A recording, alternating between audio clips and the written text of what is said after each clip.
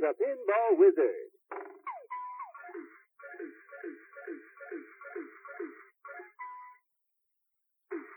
So this is just life now. Yeah. There's something about the audio quality of this that makes it sound like a bad VHS recording of an advert. Yeah, a little bit. I feel nostalgic for something I've never heard before. Say too bad, you fucking thing. Do more talking for the podcast. Pinball Wizard, more like Pinball Slizzard. That one cheats anyway. It doesn't matter, it just became tax deductible. Oh, don't you worry about it, they all will be. Is that a digital pinball thing or a physical thing you had there? It's one of them, you know the old LCD games? Oh, yeah. The little grey screen with the black pictures that flash around. Yeah. As a pinball simulation, borderline unplayable. But interesting. I've picked up some interesting machines, and I'm going to play with them on Twitch at some point. I'm going to get a camera on the table and show them off, because the delay doing video game pinball is bullshit. I'll talk about that a little later, but I just thought you'd like... That one talks. I should have brought the other one in that talks, because it goes Pikachu. Pikachu? Oh, God, it yells Pikachu, and then there's Ash. Oh, Pikachu, oh, friendship, all of that shit. I tell you what, right? It's got all your favourites on it. It's got Pikachu, Squirtle, Bulbasaur, Charmander, Meowth, and the other one is fucking Ekans. Oh, shit. Hell fucking yeah. Seemingly at random. I mean, it's not... It's clearly not at random. That's the best Pokemon. It's true. I mean, it is the best Pokemon, but, like, for one blessed pinball-flavoured moment, Game Freak recognised it. I mean, they probably had nothing to do with that. I like to imagine whoever designed that was like, I like Ekans as well as Jim Sterling, who wasn't even using that name at that point, but I'm going to put it on for them. And they used them. It's not that hard, Paul Atlas. It's not that hard. Outsport's done an article. That was... Outsports did a lovely article. You did real good in that, Laura. I'm glad. When they reached out to me, I did my vetting to be like, oh god, a sports outlet wants to talk about trans stuff and sports. Let's just check they're all right before we say anything. Yeah. But they did a really good job. They were very, very respectful and didn't give either of the commenters a fucking inch. Yeah. Just a straightforward reporting of what happened, which is enough to damn them. Unless you're some of the people who responded to me in the aftermath. You know, oh, it's not that important. It's just my identity, mate. I wouldn't mind. That's the best one.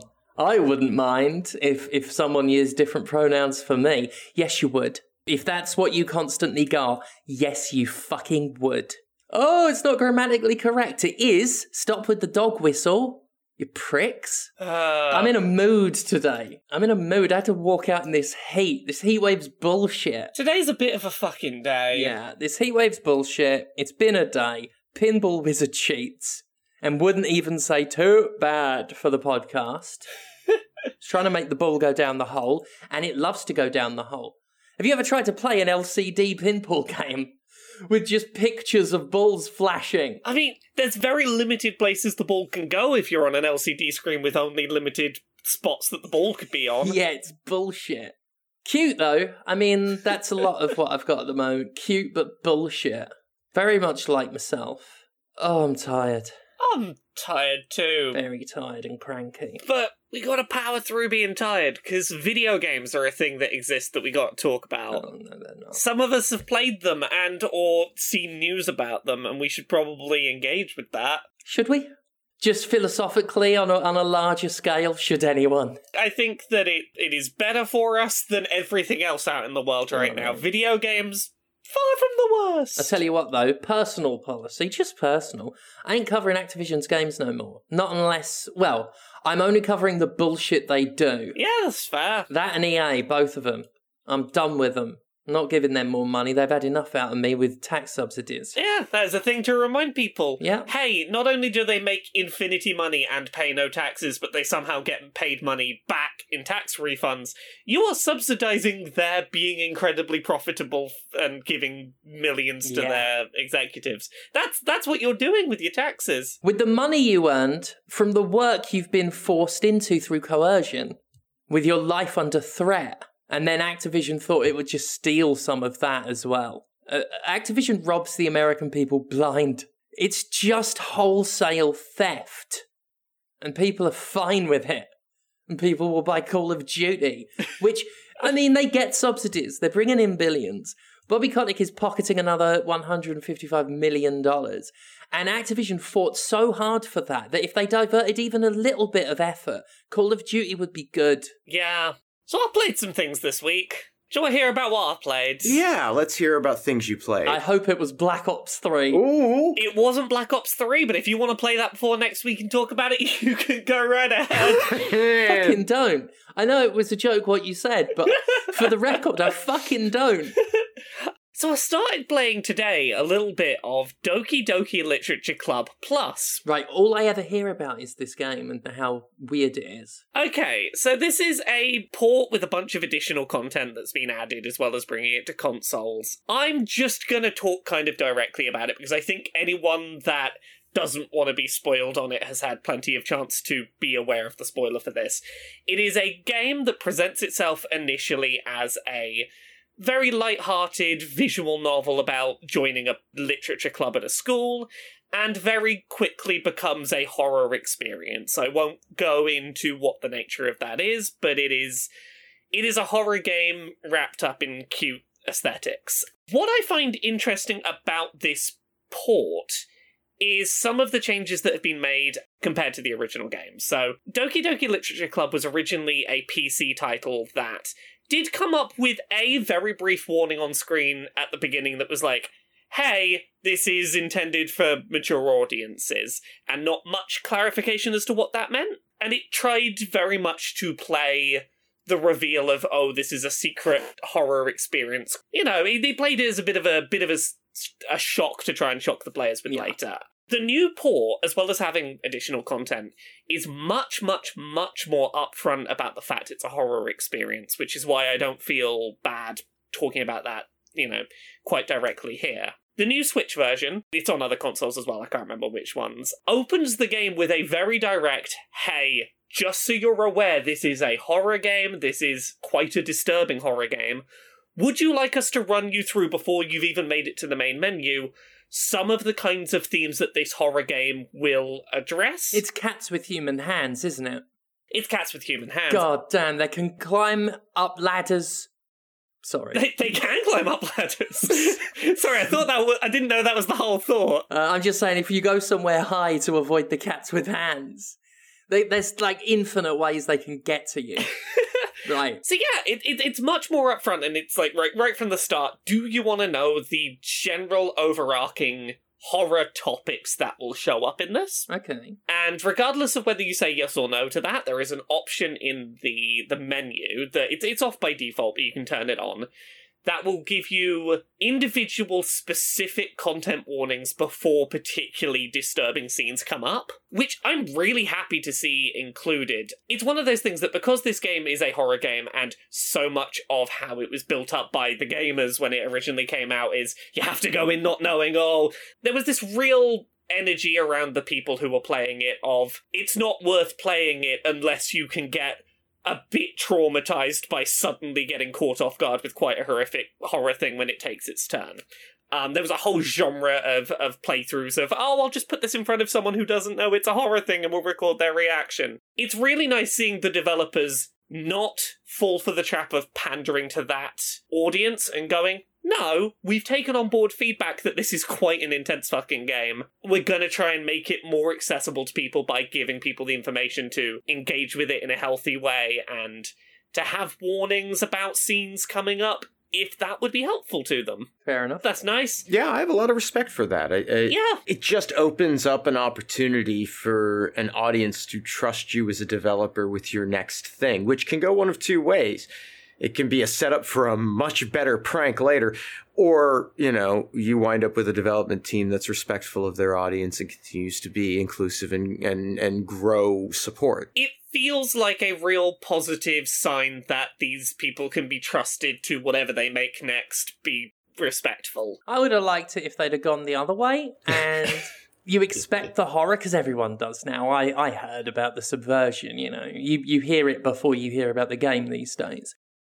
They should have just done a nice little game about a literature club. I quietly hope that their next thing is not horror in any way, shape, or form. It is just a nice, gentle visual novel. Or it starts as a horror, and then you just hang out with monsters. Like you're working at Ubisoft. Oh! The only other thing I wanted to say is I know some people who are curious about this port will be wondering, if you play this on console, there is a fake backend you can quit out of the game to a pretend desktop. For anyone who has played that and is curious about the PC port, that is how certain things are handled. Oh, it's one of those games. It's one of those games, I think it's fair enough to say, on PC, there were things you had to do on your PC in order to interact with the game, and people were wondering how's that going to work on console. There is just a fake desktop you can go to. And anything you would have done on your PC, you can do on this fake desktop. So, yeah, I've not got much else to say about it other than it is a respectful port that does a smart job of how to get around some of the limitations of this was designed to be on PC, and doesn't really work with a console unless you pretend it's a PC. I might give it a go this time around. I think it's an interesting game that's worth experiencing, so long as you don't mind it has a bit of a slow build-up. It takes its time getting to the thing it's going to get to, and you have to be okay with quite a considerable amount of tone setting. In theory, I am. In practice, I've got an attention disorder. In practice, the problem may be it's a lot of reading to do. Yeah. But if you can get through a slow build-up of things to read, it is worthwhile for its payoff. Maybe. I'd have to... I never got to get as deep into Paradise Killer as I wanted, because my brain just fell off, and I hate that. Genuinely hate that. Can't force it, though. No, it is what it is. Sometimes lots and lots of reading is not what the brain agrees with. But it's got no problem keeping me up at midnight looking at vintage pinball fucking machines. Putting them all on a watch list, because even though some of them are super expensive, no one's actually buying them. So I want fucking deeper discounts than that for that Dragon Ball Z machine, mate. I don't care how many fucking Gokus are on it. What about you both? What have you played this week? Well, there was a new Dungeons and Dragons game, the Dark Alliance, which is I watched you play that. Yeah, it's trading on the name of the old Dark Alliance. It's exhausting. It's fine. I'm sure if you like playing co-op multiplayer games with people and are interested in a high fantasy setting, it's fine. I am not particularly interested in either of those things. I had hoped it would be playable in single player to some extent. It's not. The enemy volume is too great to really be fun in combat as a lone participant. You need somebody drawing some of that aggro. You need just a little bit of help just to keep the numbers thinner. And the enemies are all real spongy on top of that. I had attempted to play a mission at, the difficulty level appropriate to my rating and was struggling to do it just because there were just too many enemies that took way too long to kill, more than anything, which was kind of a drag. It's fine enough. The environments are pretty cool looking. The combat system is actually not bad. It's just, I feel like I'm playing a serious Sam game with the number of enemies that are crawling all over me. So I'm not that into it. Maybe other people will like it if that's a kind of thing that you're into. It's on Game Pass, so it's not like it cost me anything to play, and maybe it won't cost you anything to try it out. I hesitate to say it's awful, but it's certainly not built for me. I was offered a review code for it. I thought, you know what? That doesn't happen very often now, since I've burned so many bridges, but get the PS5 version, maybe, without paying for it, and do coverage on it. And then they didn't get back to me, so that game could fuck off. Looks like it might be my kind of thing for a while, though. Up to a point where I get bored of it. Yeah, I hear there's something like 20-something maps. I don't know how much revisitation there is. I mean, it's clearly one of these games where you're going to redo missions to get better loot on higher, difficulties and on and on and on with that, which fine. So it feels like a live service game, potentially, but it's not. Yeah. They've got some DLC coming for it, they've said, and that's pretty much it. So Okay. I can appreciate that at least. Yeah, it's nice to, play the games you buy. Yeah. Yeah. Not vague promises or empty shells that only serve to make you spend more money. Yeah. Yeah. Yeah. I don't mind that companies don't send me shit. That's fine. That was always going to happen. Don't waste my time. Just don't waste my fucking time. I got things to do. I got people to chokeslam. Laura, you play anything else? Me? Yeah, well, I know you've played more things. Yeah, I got a couple of other things I've played. So I've been playing through a game called Chicory, Ooh. which is on PC. It's also on PlayStation consoles. It is a charming, wonderful little game if you're in the mood for something slow and just working your way through nicely. It is a game in a world where colour is painted into the world by people who are passed down this magic paintbrush, and you don't play as the next wielder of the magic paintbrush, you play as someone who just cleans their office building, essentially. You're a little anthropomorphic dog character, and suddenly all of the colour that's been painted onto the world vanishes, and the wielder of the paintbrush is missing, and you go, maybe I could be the hero, and you pick up this paintbrush and you start going out trying to paint the world back into light. This paintbrush mechanic is used in really nice ways, both in terms of, its narrative importance, but also mechanics. There's things to do with certain elements will change size or change shape when they're coloured in. Sometimes you have to deliberately colour things in and then erase the colour from them later to interact with puzzles. There are platforms that, as you sort of spring across them, will spray colour across the environment, and that'll sort of colour in the world as you're going. It's a really lovely little top-down isometric platformy game that deals with some pretty tense themes of things like depression in places in tasteful and well-handled ways, but are kind of tough in places. Mm-hmm. Now, I don't want to suggest that indie developers are almost all depressed, but almost all their games are about depression. I mean, anyone in a creative job is usually depressed. No, not me. I prefer to think of myself as perpetually optimistic. I'd love to make a game about depression. I will say, the way that this game does handle depression is very nuanced and is a really interesting take on using mechanics to interpret that, and to not have you playing as the character who's dealing with depression, but as someone who is on the outside looking into that situation and maybe initially a little oblivious to what's going on. I really like some of the design choices made with this game. The game has a really nice hint system that is very well woven into the game in a way that makes narrative sense and is nicely handled. Every now and then you'll find phone boxes, and you can pick up the phone and call your mum, and she'll give you a gentle hint as to sort of what you should be doing next. But the whole time there is your dad's hand is reaching towards the phone ever closer, and she's like, look, Dad knows the answer and he's itching to tell you. Do you want me to put him on the phone and he'll tell you exactly what to do, or are you good? I love that. That is, I legitimately love that framing. It's a wonderful framing, and if you give him the phone, he'll talk like a very rambly, like a very fast-paced conspiracy theorist. Like,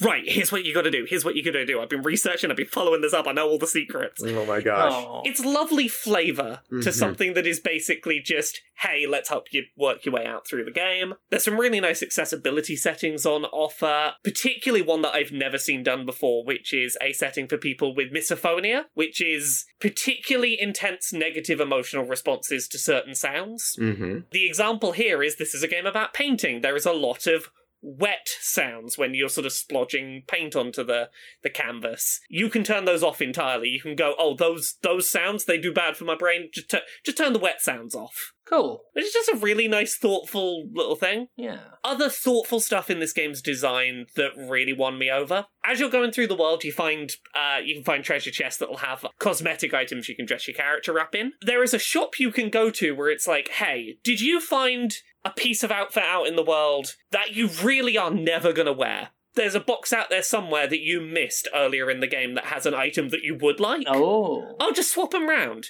Give us the thing that you don't want and we'll give you something out of a box you missed earlier. That's pretty cool. Yeah, you can actively go, I found this many cosmetic items. which ones?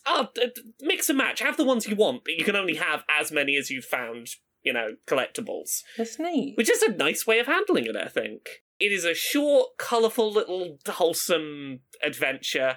I had a really nice time with it. The characters were all very, very nicely written. There's a lot of interesting writing about, living up to expectations and stuff like that. It's real good. I really recommend it. I've had my eye on this for a little bit now. Because I think a couple months ago I saw a trailer for it or something. I thought, oh, this is real neat. And it's Greg Lobanov, I think I'm pronouncing that correctly, who did Wandersong. Yes. You can tell this is made by the person who made Wandersong. Yeah. The way the narrative is dealt with, some of the being a protagonist who's maybe a little bit out of their depth in the world-saving plot that they are in, the magic of artistic creation, a lot of those themes are very, I can see the same person made this. Yeah. I'm eager to check it out because it does look like a lot of fun. I really think it's worth playing. It is very good. What about you, Conrad? Have you played anything else? Oh, gosh, I sure did. Well, okay, this is sort of, I don't know how thematic relevant. I've been playing a game called Fury Unleashed by Awesome Game Studio. The Steam sale's going on, right? Yes. And actually, I can talk about this other fun game that I've been playing. I don't know if this is part of the Steam sale, that they're doing something fun and different with the Steam mobile app and the store there, or they just have a shitty store. You could probably guess, but it was the recommendations, the tailored recommendations list, none of the graphics were loading. Oh. So I couldn't see the names of the games or the, art to sort of guide me. I would just see the plain gray background, but I could see the original price and how much it's been discounted in the sale. So it got to be a fun game of almost like opening up a loot box, right? And finding out, ooh, is this actually something I'd want? And I wound up, I wasn't going to buy anything in the Steam sale. I wound up buying a couple of games. I was like, oh, you know what? I will spend $4 on this, sure. One of the games I grabbed is this Fury Unleashed. It is a 2D platforming roguelike, and its sort of framing is that you are in a comic book. And so the stages each stage is 2 pages of a comic book, and you move between the panels inside of that page to make up the map. And you move with the left analog, jump with the left trigger, shoot with the right analog, that kind of dual stick arrangement. You've got grenades, you've got a dash, a double jump, all of your sort of basic shit right there. And what's interesting about it mechanically is the game is very combo driven. As you kill enemies, every kill adds to a combo. You keep the combo going by breaking environmental objects or passing into new rooms or using the fast travel to get to a new room or interacting with a chest. Lots of things will keep that combo alive for you. If you take damage, it ends, but you'll eventually get abilities that will allow you to take up to 3 or more hits before your combo's broken. And you can regenerate those by adding to your combo. It's conceivably possible, if you were good enough at this game, to have a combo that starts at stage 1 and ends at the very end of the game, nonstop. You can stomp on enemies, like with a ground pound type deal. It's very, very flexible. It's very fast. And there's a pretty cool variety of weapons. Your shotguns, your assault rifles, your pistols. You start with an SMG, rail guns, rocket launchers, flamethrowers, acid launchers, sonic weapons. And these are all unlocked in collections by meeting one character in a room after you've cleared it of enemies. That gives you a sketch that you have to then take to another character called the Ink Master that then colors it and then provides it to you at the start of your next run. And then they're in the pool forever. There's also a skill tree development. You gain levels based on experience. And then that translates to skill points that can be pumped into a variety of things that, increase combo length, increase rewards from kills, starting max health, crit damage up, those sorts of things. Pretty basic.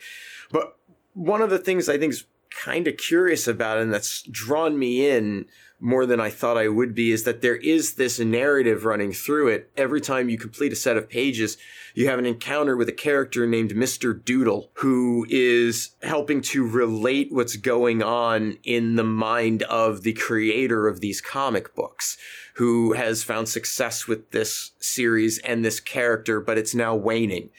And they're not really finding anything to connect with. And they're wondering if they've been wasting their whole life making this stupid comic book when there's all of these horrible things happening in the world. And it's... losing subscribers week by... Sorry. Well, I couldn't help but think, of you to some extent. Yeah, as I was playing this, I thought, wow, I wonder how this would hit Steph. And so I'm curious to keep going through it. I'm at the second comic. I think there's 3 comics total. The first comic's set in a, South American temple type deal, but the second comic's killing Nazis. So I'm in. I wish it started with Nazis. Yeah. But, I'll kill Nazis all day. But yeah, it's fun. I like it. The art style, it is like a comic book, but it's a very paper doll comic style, I guess I'd say. And that sort of look always makes me worry how well it's going to control and feel in animation. And admittedly, I don't think the animation doesn't look particularly great, but it does handle very, very well. And very quickly, I found it easy to get a handle on leveraging the maneuverability that character has. I don't really have any complaints ultimately about it, but I did have some concerns. But it's a good game. I'm enjoying it. I'm going to keep playing it. It also has a co-op mode, which is fun, and it has a couple of modes themed around other video games. I think one is based on Dead Cells. There's a Necrodancer gameplay mode too, where you try to attack to the beat that I haven't tried because Necrodancer sounds. Anything Necrodancer mechanics applied to it terrifies me, but that's there. A lot of difficulty settings. I'm into it. It's pretty cool. That's, Fury Unleashed. Cool. Yeah. Nice. Yeah. Well, someone else. I played Final Fantasy VII, been replaying Final Fantasy VII Remake. Mm-hmm. Yeah. I can't overstate enough how great the characterization of Aerith is in that game. Just how fucking likable she is. It would have been so easy to accidentally make her come across really flat and bland. Mm-hmm. And that if they've avoided the traps of, oh, you're just nice and there's not really anything else there. Yeah, that's at least the translation of the original. Aerith never particularly interested me because there wasn't much to her. But she's so much more endearing here. Oh, she's fucking wonderful in this. And the interplay with Cloud, I'm up to that point now where, they're going through the slums together. And they're a great double act. They did such a good job, I think, with the whole main cast of their characterization. For the most part, yeah, I think so. I still find Cloud a bit too dour. More so than he was originally portrayed. Works very well when next to Aerith. But yeah, Barrett, I said when the game first came out, unlike with the original, I can actually understand why these people are following someone who, in the original, was portrayed as just really abusive and unpleasant to be around. Whereas in this one, it's he's surly and pissed. But with good reason, and he's such an orator. They really sort of show that he's charismatic as a leader and inspires people. He's that perfect mixture of charismatic speaker who very clearly feels impassioned about their cause and is hey, I'm going to get you to see why I feel so life and death about this. Yeah, when he goes on a tear, when he goes on one of his impassioned speeches, it's really cool. And he's practically David Koresh. Yeah. Also, that game's very anti-capitalist. Why don't people see that? Why do they not see it unless you explicitly say the C word and then they get upset? I don't know how people don't see, hey, here's a game about how we should tear down the big mega corporation that doesn't think at all about the wealth of the overall people and is only concerned with its own power and wealth, and we're going to get our band of plucky upstarts to go use physical force if required to tear down the people that are oppressing the nation. By the time Heidegger's yelling, bread and circus! Like, if you don't get it, there's no helping you. He yells bread and circus! Fuck it out. It's an electric power company that has undue power itself over the world. It's a corporation that's like, hey, what if we just crushed entire portions of the populace just to, to make a point, so that we could do it for our own gains. Yeah, like it's not even subtle. Like it's actually heavy-handed. I mean, it's more subtle than the Jimquisition lately about it because they don't say the C word, but it's close. Hey, the two big villains, at least at the start in Final Fantasy VII, are capitalism and the need to save the world from environmental collapse. Yeah. I mean, it's a climate change game. The original always was. There was strong anti-capitalist stuff in there too. Electricity companies are destroying the planet and have no desire to, stop that. Yeah. Because it's profitable. Yeah, energy for them is just make as much money until time is completely run out. And like they even go into the fact that people know, like it's no secret, but people don't care because they don't want to change the way they live. Like President Shinra explicitly says it. And people just want to say, Sephiroth's cool. Big sword. Come on. It's not until you say the C word or you're an indie game and then they get it and get upset to the game as TM. 7 Remake's so good, though. It's fucking good. The combat's wonderful. I can't get over how fun that game is to play. Yeah, like, in my opinion, this is the time Square Enix finally nailed what it's been trying to do with the blend of traditional and action-based combat. Yeah. This is the closest they've gotten to really nailing it. Because, I like Final Fantasy 15 a lot. I think it's great. But I also still found the combat a little bit too messy. But this one, I really, really felt they got it right. All the characterization's good. Of course, the new elements I still find particularly brilliant, with the caveat of it depends what this is an excuse to do in the future. Yes. I'll reiterate sort of what I said when this first came out, which is I was initially a lot more skeptical, but it isn't because I didn't enjoy Remake Part 1. It's because I am doubtful of Nomura's ability to stick the landing on what he has set up. But agreed, I think it's ambitious and interesting, assuming it isn't an excuse to undo certain moments for fan service. Final Fantasy VII Remake takes place inside a simulation, inside Kingdom Hearts. A heart can live anywhere, even inside Final Fantasy VII. Yeah, you see? It works. It's still real good. Still real good. I haven't played the Yuffie episode yet. I'm replaying the original campaign to just do it. And I'll probably do Yuffie afterwards. Nice. Yeah. It's good. I played another thing this week. Yeah? I played the demo for Neo: The World Ends With You. So did I, for 2 minutes, and then I got distracted. But I watched you play it. Yeah, I had a lot of fun with this. So, for anyone who's never played the original game, it was a DS game like 10, 15 years ago now, that I really wanted to love. I really liked it. I thought it was a lot of fun, but I couldn't get it. It was tedious. Yeah, so the problem is like, I struggled with the pacing of the narrative, and I didn't have the coordination for its combat system. So for anyone who's not played the original, it was a DS game where you controlled one character in combat on the top screen using buttons, and one on the bottom screen using touch controls, and had to be doing both of those at once. My brain did not get on well with it, which is a shame, because all of like the character design and the overall narrative concept, I loved all of what it was going for. I just didn't get on well with playing it, is the problem. So, Neo: The World Ends With You is somewhat of a soft reboot.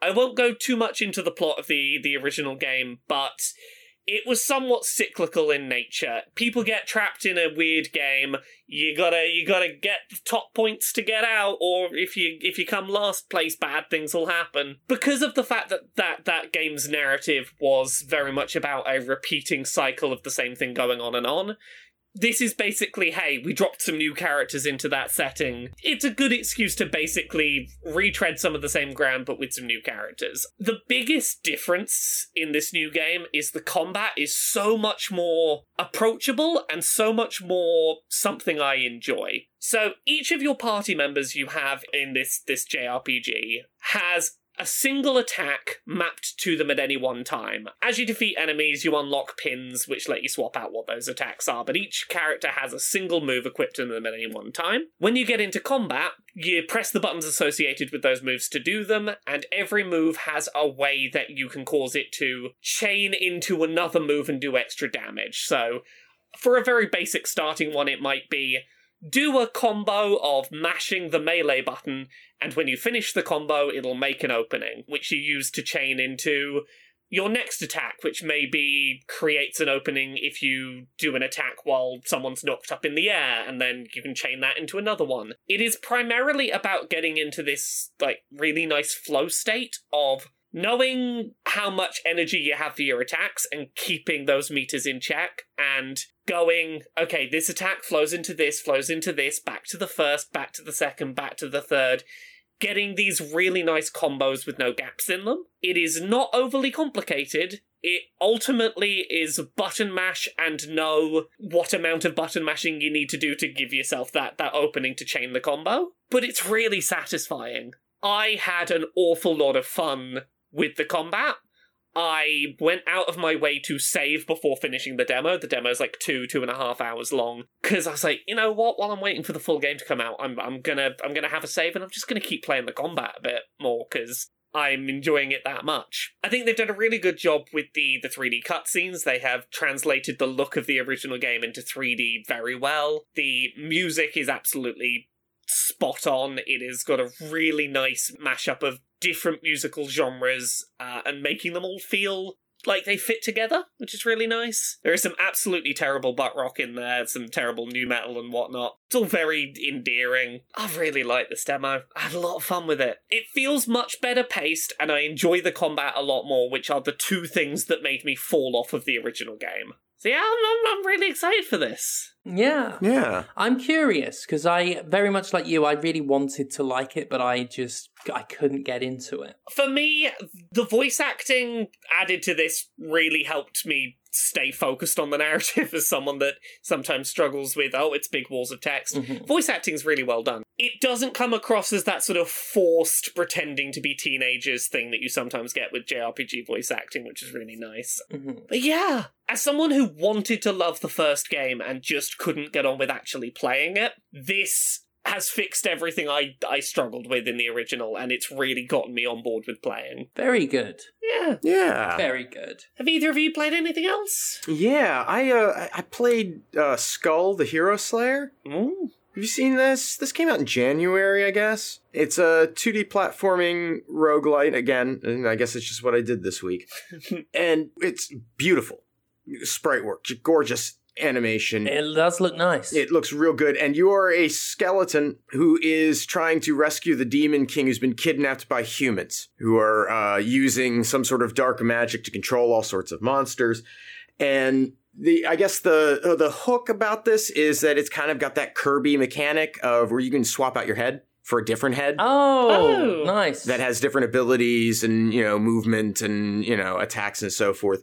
And there's the variety of those seems really cool. You can carry two heads at one time. Your default head is actually pretty maneuverable in its own right. You come with a double jump and the air dash right out the gate. You got a little club that you swing around and you can throw your head and then teleport to where your head has landed, which is fun. Mm-hmm. Other heads are going to be like the one that makes you legally distinct from Groot.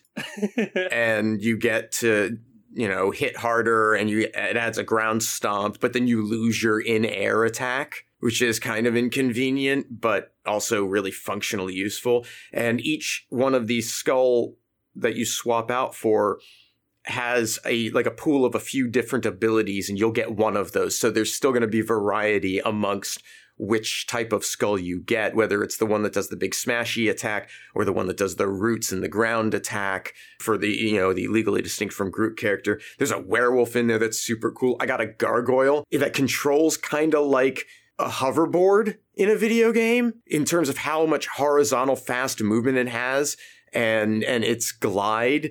It's super fun. The game has some problems. It's definitely a slow build. Gonna be doing a lot of repeating type roguelite just to feel like you're making progress. Upgrades are relatively expensive for how much resources you get to acquire them in at least the early game. The bosses are pretty unforgiving. The amount of damage that you take is significant and the healing opportunities aren't vast. A lot of enemies, they do soak a fair amount of damage. They're not necessarily hard to beat. They're just spongy. A lot of enemies, particularly in the first couple of areas, you can just walk in and just hit them and it interrupts their attack and you're just hitting them over and over and over again. And it's like, all right, but I could have done this in 3 hits instead of 5 and it would have felt better. Likewise, all of the heads can be upgraded, but the resource for those comes from discarding other heads that you don't want. And it'd be 10 to upgrade a head and you might not get that much in an entire region if you don't go to all of the rooms that offer you heads. And if you go to the rooms that offer you heads, then you're not getting money to buy in the shop to buy other upgrades. It's a bit restrictive in terms of what it gives you to do upgrades, and some of the stuff just doesn't seem cost effective, which is unfortunate. But it is really fun. I am getting a much stronger handle on the controls and the merits of getting different heads, and I'm now starting to be able to consistently beat the boss at the end of the first region, so that's cool. As it goes, you start to unlock new people back at the main base that give you additional things to start your runs with from a random pool, and that's helpful. It does start to offer some quality of life after a bit of play, but that first couple of hours are like, oh gosh, I don't know how much I'm going to want to stick this through. Right. Stick it through. It does start to open up and become more reasonable. But that's Skull, the Hero Slayer. It's fun. I like a game where the humans are the bad guys. Yeah. Yeah, and you get arrogant heroes strutting and posing, and then, they're a real pain in the ass to fight, and then you eventually take them down, and it's very satisfying. Mm-hmm. It's a good game. I often feel like the real monsters, the real Walking Dead, are the zombies. It's the zombies. Yeah, they for eat sure. people. Wait a minute. Do you think the 1% think the zombies are us and that we're trying to eat them? Well, we are, aren't we? We're all dead inside and we want to eat the rich, yeah. Yeah. Steph, have you played anything else this week? Oh, yeah. It's not just been LCD shit vintage pinball. No! Hell no, it's been LED shit vintage pinball as well. LCD's out. LED in.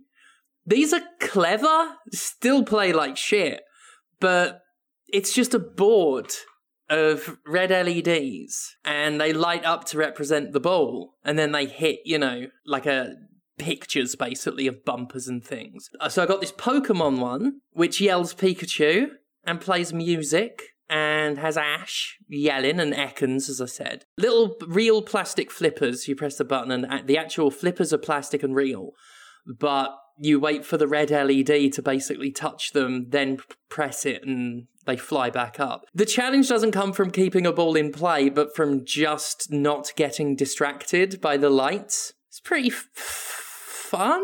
Yeah. Question mark? It's as a gimmick, as a novelty, it's fun. But there's another LED pinball vintage machine I've got. This one's mega old, and it's called Raise the Devil. And that is bold for a child's toy. I'm into it, yeah. Hail Satan. Raise the Devil. And again, an LED board, and then it's got a plastic screen over it with, again, bumpers and things drawn on. And right in the middle, the face of El Diablo himself. Really kind of interesting Faustian drawing of the devil. And again, this time it's got LED flippers as well, which is just 3 dots. Only goes up to 999, and it's easier on the highest skill level because the LED moves faster and therefore more like an actual ball, as much as LEDs can simulate that. Sometimes it will just teleport the light to the middle of the flippers and just say fuck you. But if you get the ball in the right place, the devil's eyes and the devil's nose light up and blink, and it goes whoop, whoop, whoop. And it is at that point, my friends, that you know you have raised the devil. Yeah, I've been pretending it's cursed to make it more fun with limited success, but I've got it. Wow. Yeah. I got one with an actual ball as well. It's really fun. It's from 1979. I think I had it as a kid, but a lot of them look the same. But that one's quite good. Proper metal ball. Violent fucking bumpers that vibrate and go ping, and the whole machine just goes when you have it on. It's obnoxious as fuck. But my God, I like watching the ball hit the bumpers and make noise and lights happen. It's good. It's good. Yeah. Yeah. Keeps the demons at bay. Not raise the devil, though. I can talk very briefly about having started playing something. I've started playing the single-player campaign for the new Mario Golf on the Switch. Is Mario Golf still good? It depends what you want out of Mario Golf. All right. So I'm going to talk you through, like, the evolution of what has been happening so far in the single-player campaign. I have been having fun with it, but it's not going to be for everyone. So, start off, you're playing basically regular golf. Take as long as you want to take your shots, do your normal shots. Here's your energy meter to see how far you're going to hit it and how far it's going to go either side. It starts getting a little more arcadey, bit by bit. So your next tournament you enter, you start having to sprint along the course and run to where your ball is before you can take the next shot, and your other competitors in the tournament are doing the same, and you can knock them out the way to get to your ball faster. So that's the start of layering some arcadey elements on. Mm-hmm. Then you start doing some tournaments that are things like, hey, what if there were 9 holes on a big open area and you had 40 strokes, and you had to get the ball into all 9 of those holes, you work out the route to do it, and there's some Mario enemies running around, they'll get in the way of your ball if you hit it in the wrong place. It's increasingly layering things that are not typical golf mechanics onto the experience, and I'm having fun with them. But if you particularly want your golf experience to be something methodical where you can really take your time with your shot, the single-player campaign in this Mario Golf pushes you not to do that. It does try and pressure you to go, okay, line up a shot, go, go, go, go, get doing, get running, go. Which is not going to be to everyone's tastes. Yeah, I have a tendency when I play golf games to want to get up and get a sandwich in between shots. Mm-hmm. You know? That's a lie, and you know it is. Because the idea of you thinking to yourself, I'm going to get myself a sandwich or any food without coercion is bullshit. All right, fine. I was gonna say I want to go have a wank, but I thought I'd have it family friendly for the podcast.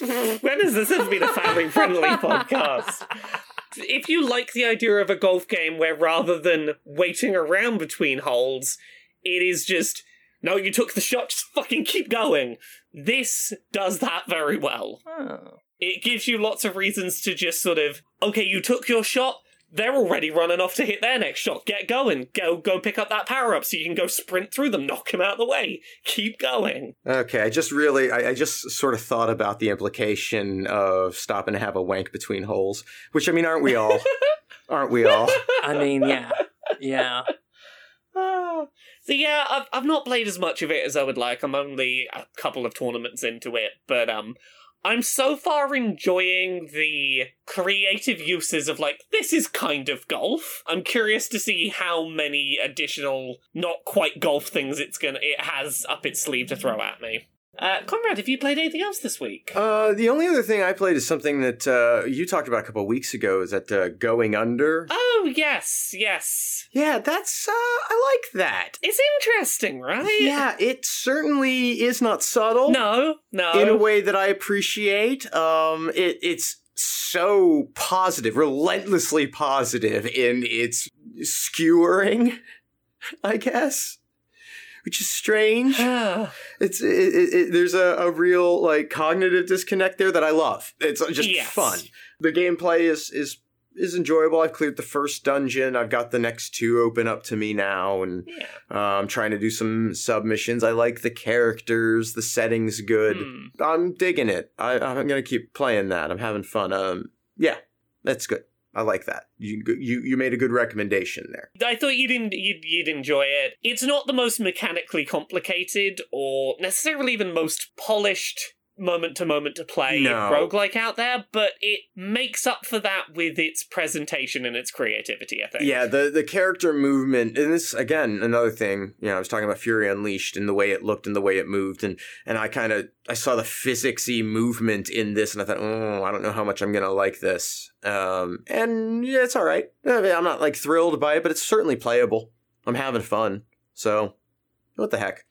And I like the variety in the weapons. It's a rare game with degrading equipment that I don't get frustrated by, but there's always something at hand, so it works out. And the variety of stuff's cool. The devil in this, where you can trade in, you can take on a curse temporarily for a few rooms in exchange for items. I like that as opposed to just like a raw health deduction, which this game could very easily do and punish you perfectly adequately with. I prefer that curse approach, and it works well here. Yeah, the levels are short, real short. Very much. And that's the kind, I don't mind that. Yeah. But I also wouldn't mind having a couple more rooms in a stage to sort of help you, build up some more progression. Yeah. So you can get a bit more of that whole thing of I have had a long enough run that I built up I had one of those rare ridiculous builds that you get in a Binding of Isaac or something where it's like, I got enough concurrent things that this got wacky. Yeah, I'd like it to have that opportunity a little more. But on the whole, I think it's cool. I'm looking forward to getting a corporate mentor, I guess, and seeing whatever the hell that does for me. But yeah, it's fun. I'm into it. I played two other things I'll very quickly rattle through. I started playing the demo for Monster Hunter Stories 2. If you are looking for basically Pokemon Monster Hunters, this is that. There's not really much more to it. It is a turn-based JRPG where you have monsters you fight alongside. Difference to something like Pokemon is that you're not just using the creatures to attack. You, the Monster Hunter, are also in the battle, so you have attacks and your creature you've brought into the battle has attacks as well, which is kind of a fun gimmick. Depending on whether you do a move that's the same element as the monster you're fighting alongside, if they have the same element, that'll cause you to do a big super attack. You've got some moves that open up from like, I'll ride my monster and we'll only get one turn rather than the two we would have if we were separate, but we can do bigger, stronger attacks because we're attacking as one unit. Yeah, it's a nice little spin on the Pokemon formula. I'm kind of having fun with that. I want to put a bit more time in. And I started playing through Sky, Children of the Light, which is that game company. It is the game they did for mobile that has finally come to other platforms. Did either of you play any of this? No. Don't. Okay. Duly noted. Sky very much wants to be another Journey, and it has a lot of the superficial elements that made Journey work. Like, you have non-verbal communication with other online players by doing little chirps. The difference here being you might get 15 people in the environment with you at the same time, and that kind of takes the magic away from, wait, you're a person, what are we doing together? It doesn't have any of that magic of feeling like you're on a journey with one other person. You know how most of that game company's best stuff is wordless narratives that just sort of let the environmental storytelling tell you what's going on? Right. This feels the need to much more handhold you, and every time, like, the camera pans over to a mural on a wall, rather than letting you, take that in and try and work out what it's telling you about the story, subtitles come up on screen to be like, and this is exactly what this one means. It won't stop giving you text to tell you what the story is, and that is not to its benefit. The game really, really, really loves to completely take control out of your hands, to pan the camera towards something, linger on it, pan back, then give you control again, which breaks up the feeling of exploration. Like, I don't feel like I can go more than a minute or so without, okay, the camera's taking me, yeah, no, there's a big mountain there, I see it, I saw it a while ago, I'm on my way there, game. Yeah, but have you looked at it? We're going to force you to look at it for a minute.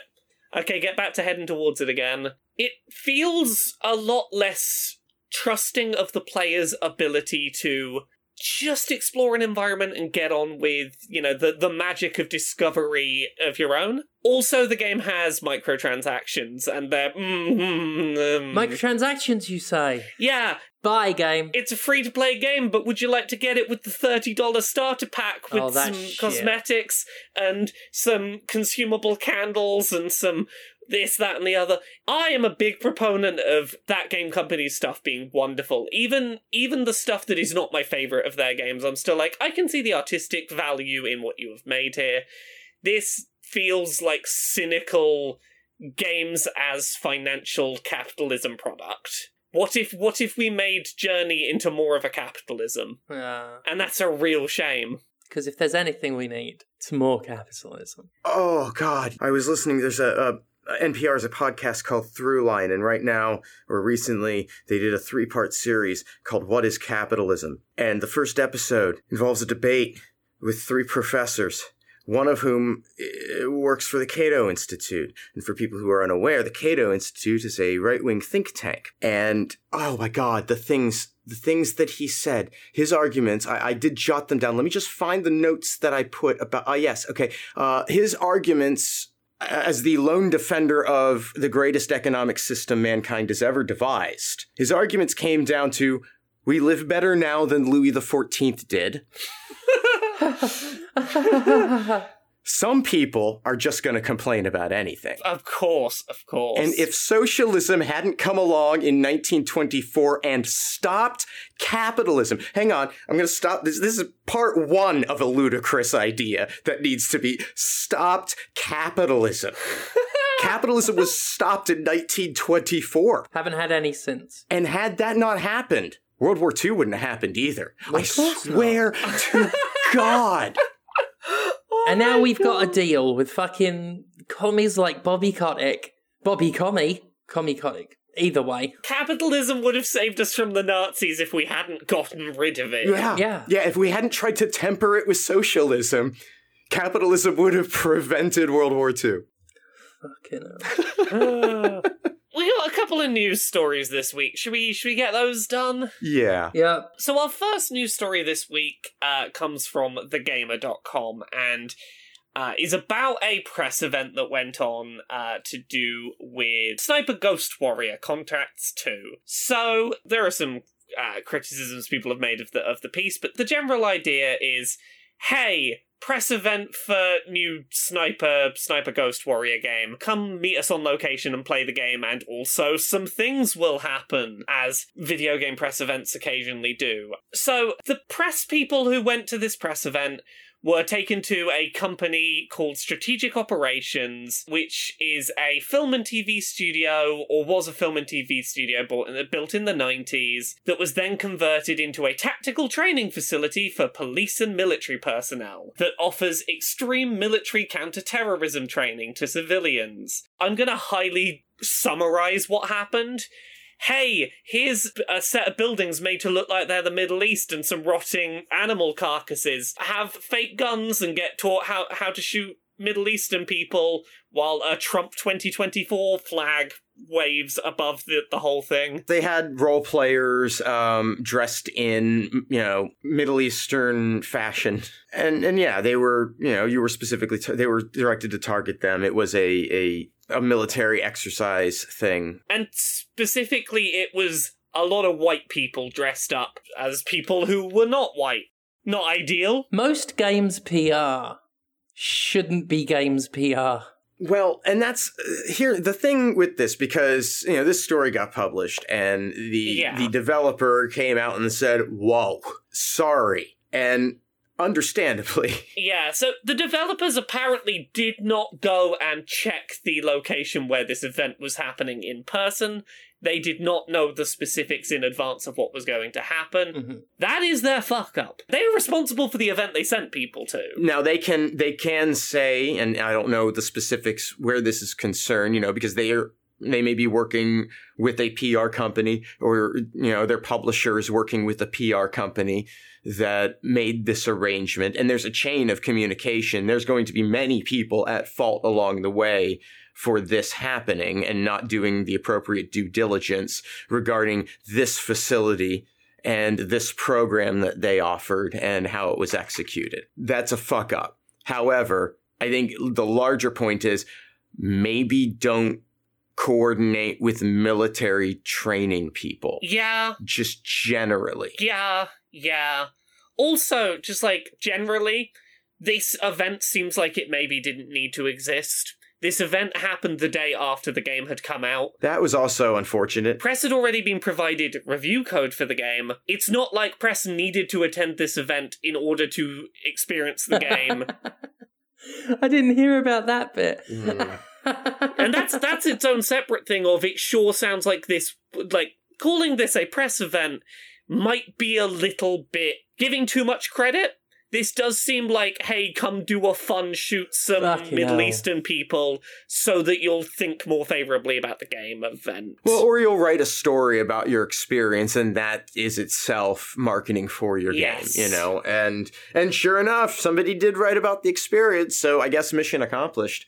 I guess. Yeah, basically, the apology from the developer boils down to, we couldn't go because of the pandemic. We're sorry if this caused offense to some of you. We're very sorry. Well, and they are very lucky. By having not gone, they have plausible deniability. Yep. I will give them their plausible deniability in this circumstance. But they did fuck up and not do their due diligence. Yeah. Hey, video game companies, maybe military training exercises are not a necessary part of games PR. I mean, you know, certainly in the United States, if you want to... Listen, if Games Press wanted to have a military experience, we have a volunteer military, and they will take just about anyone at this point. So trust us, we can do it if we want to, and just save your money. Other stories we have this week... So, we don't know that for certain that the company involved in this story is Sony, but it sure sounds like it's Sony, and also according to sources Kotaku spoke to, it's Sony. So,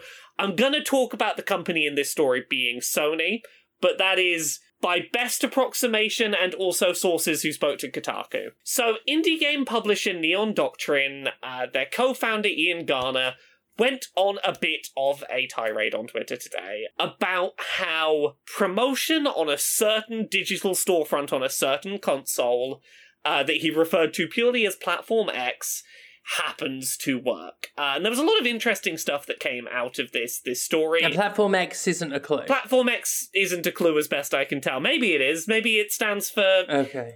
Is X 5? No, X is 10 in Roman numerals, isn't it? So, but, you know, they talk about Platform X blog. Yeah, that's the thing. They talk about the Platform X blog, which is the biggest, like, okay, neither Nintendo nor Microsoft really does the Nintendo on Microsoft blog. Well, they've got Major Nelson, but... Yeah, not in the same way that, like, indie developers do promotion for the PlayStation blog.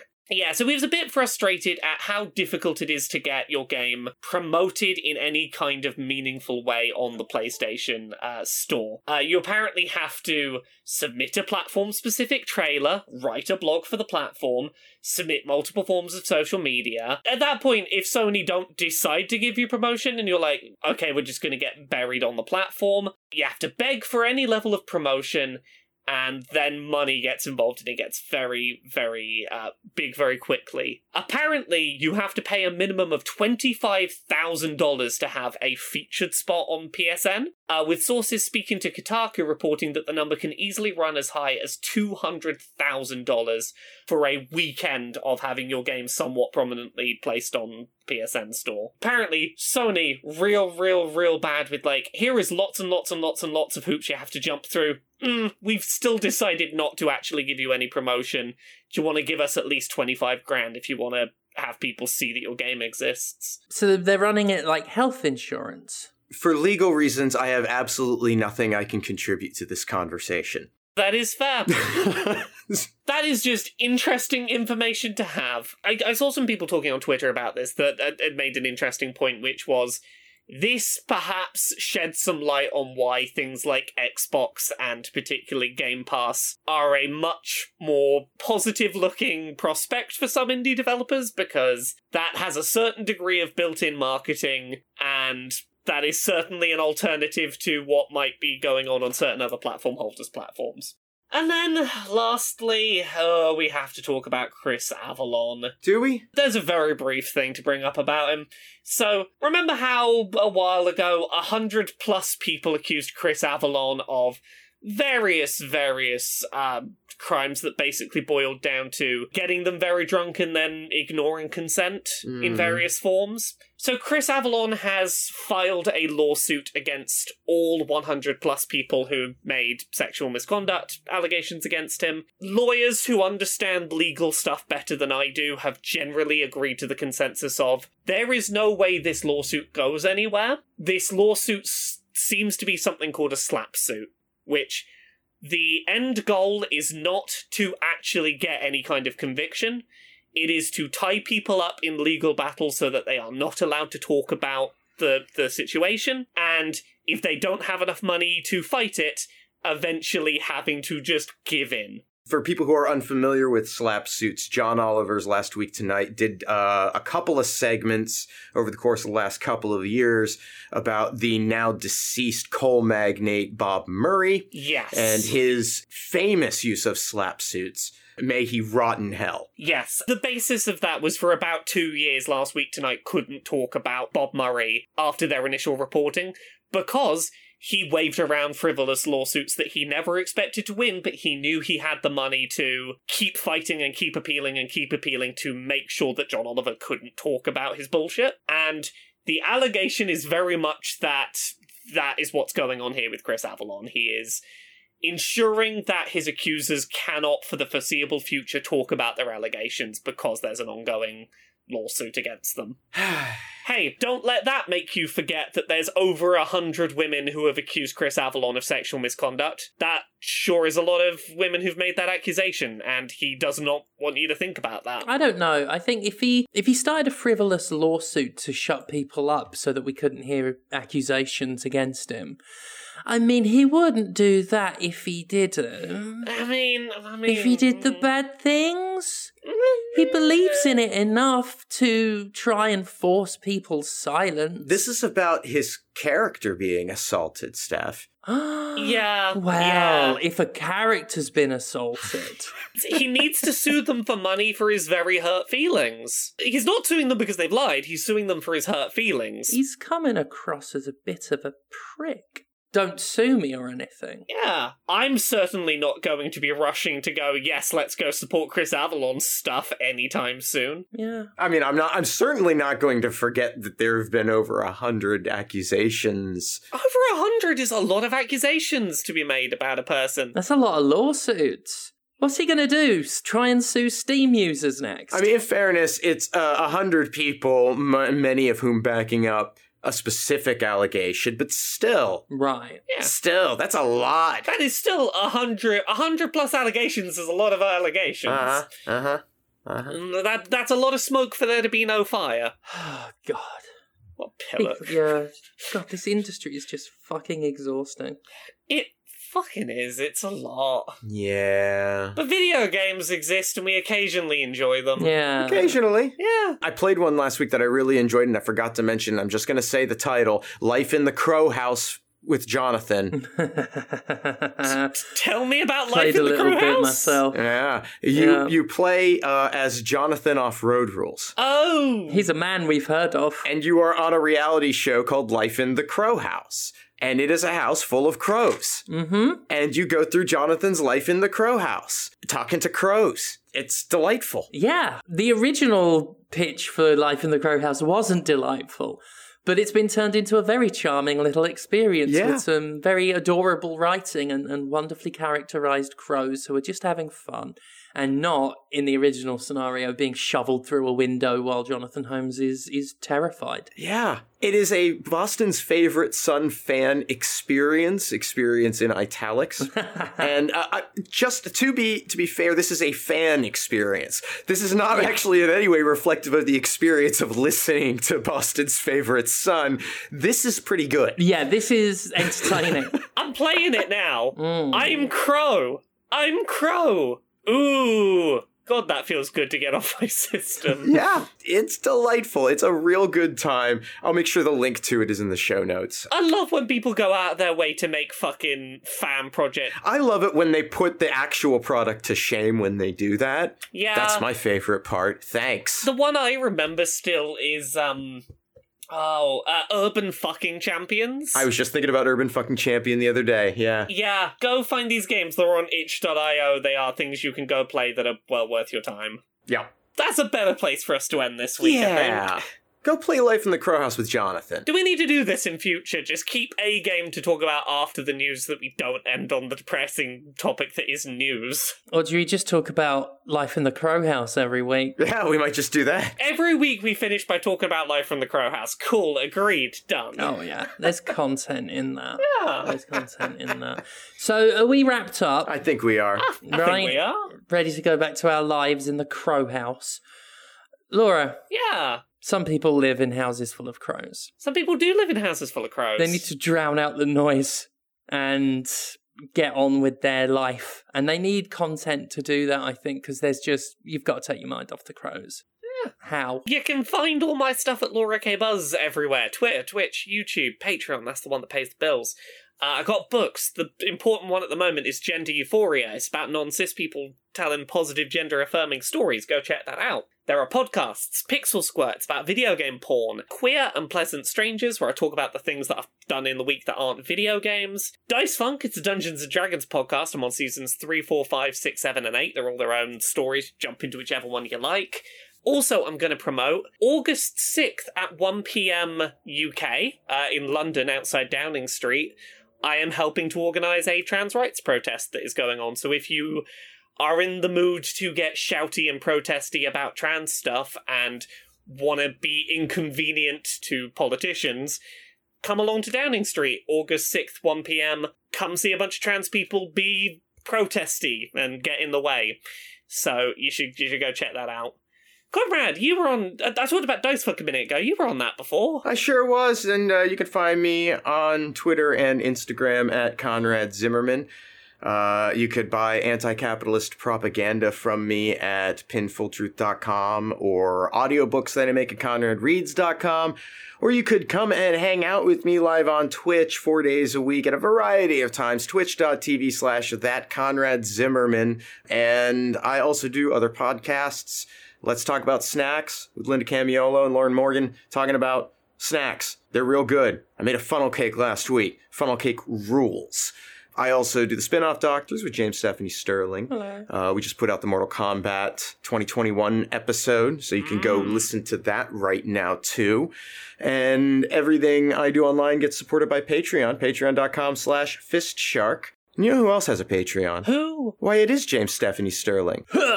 Patreon.com/Jimquisition and Twitch TV/Jim Sterling, which will have the Polyam Cult Party on it on Saturday. Let's just say on Saturday.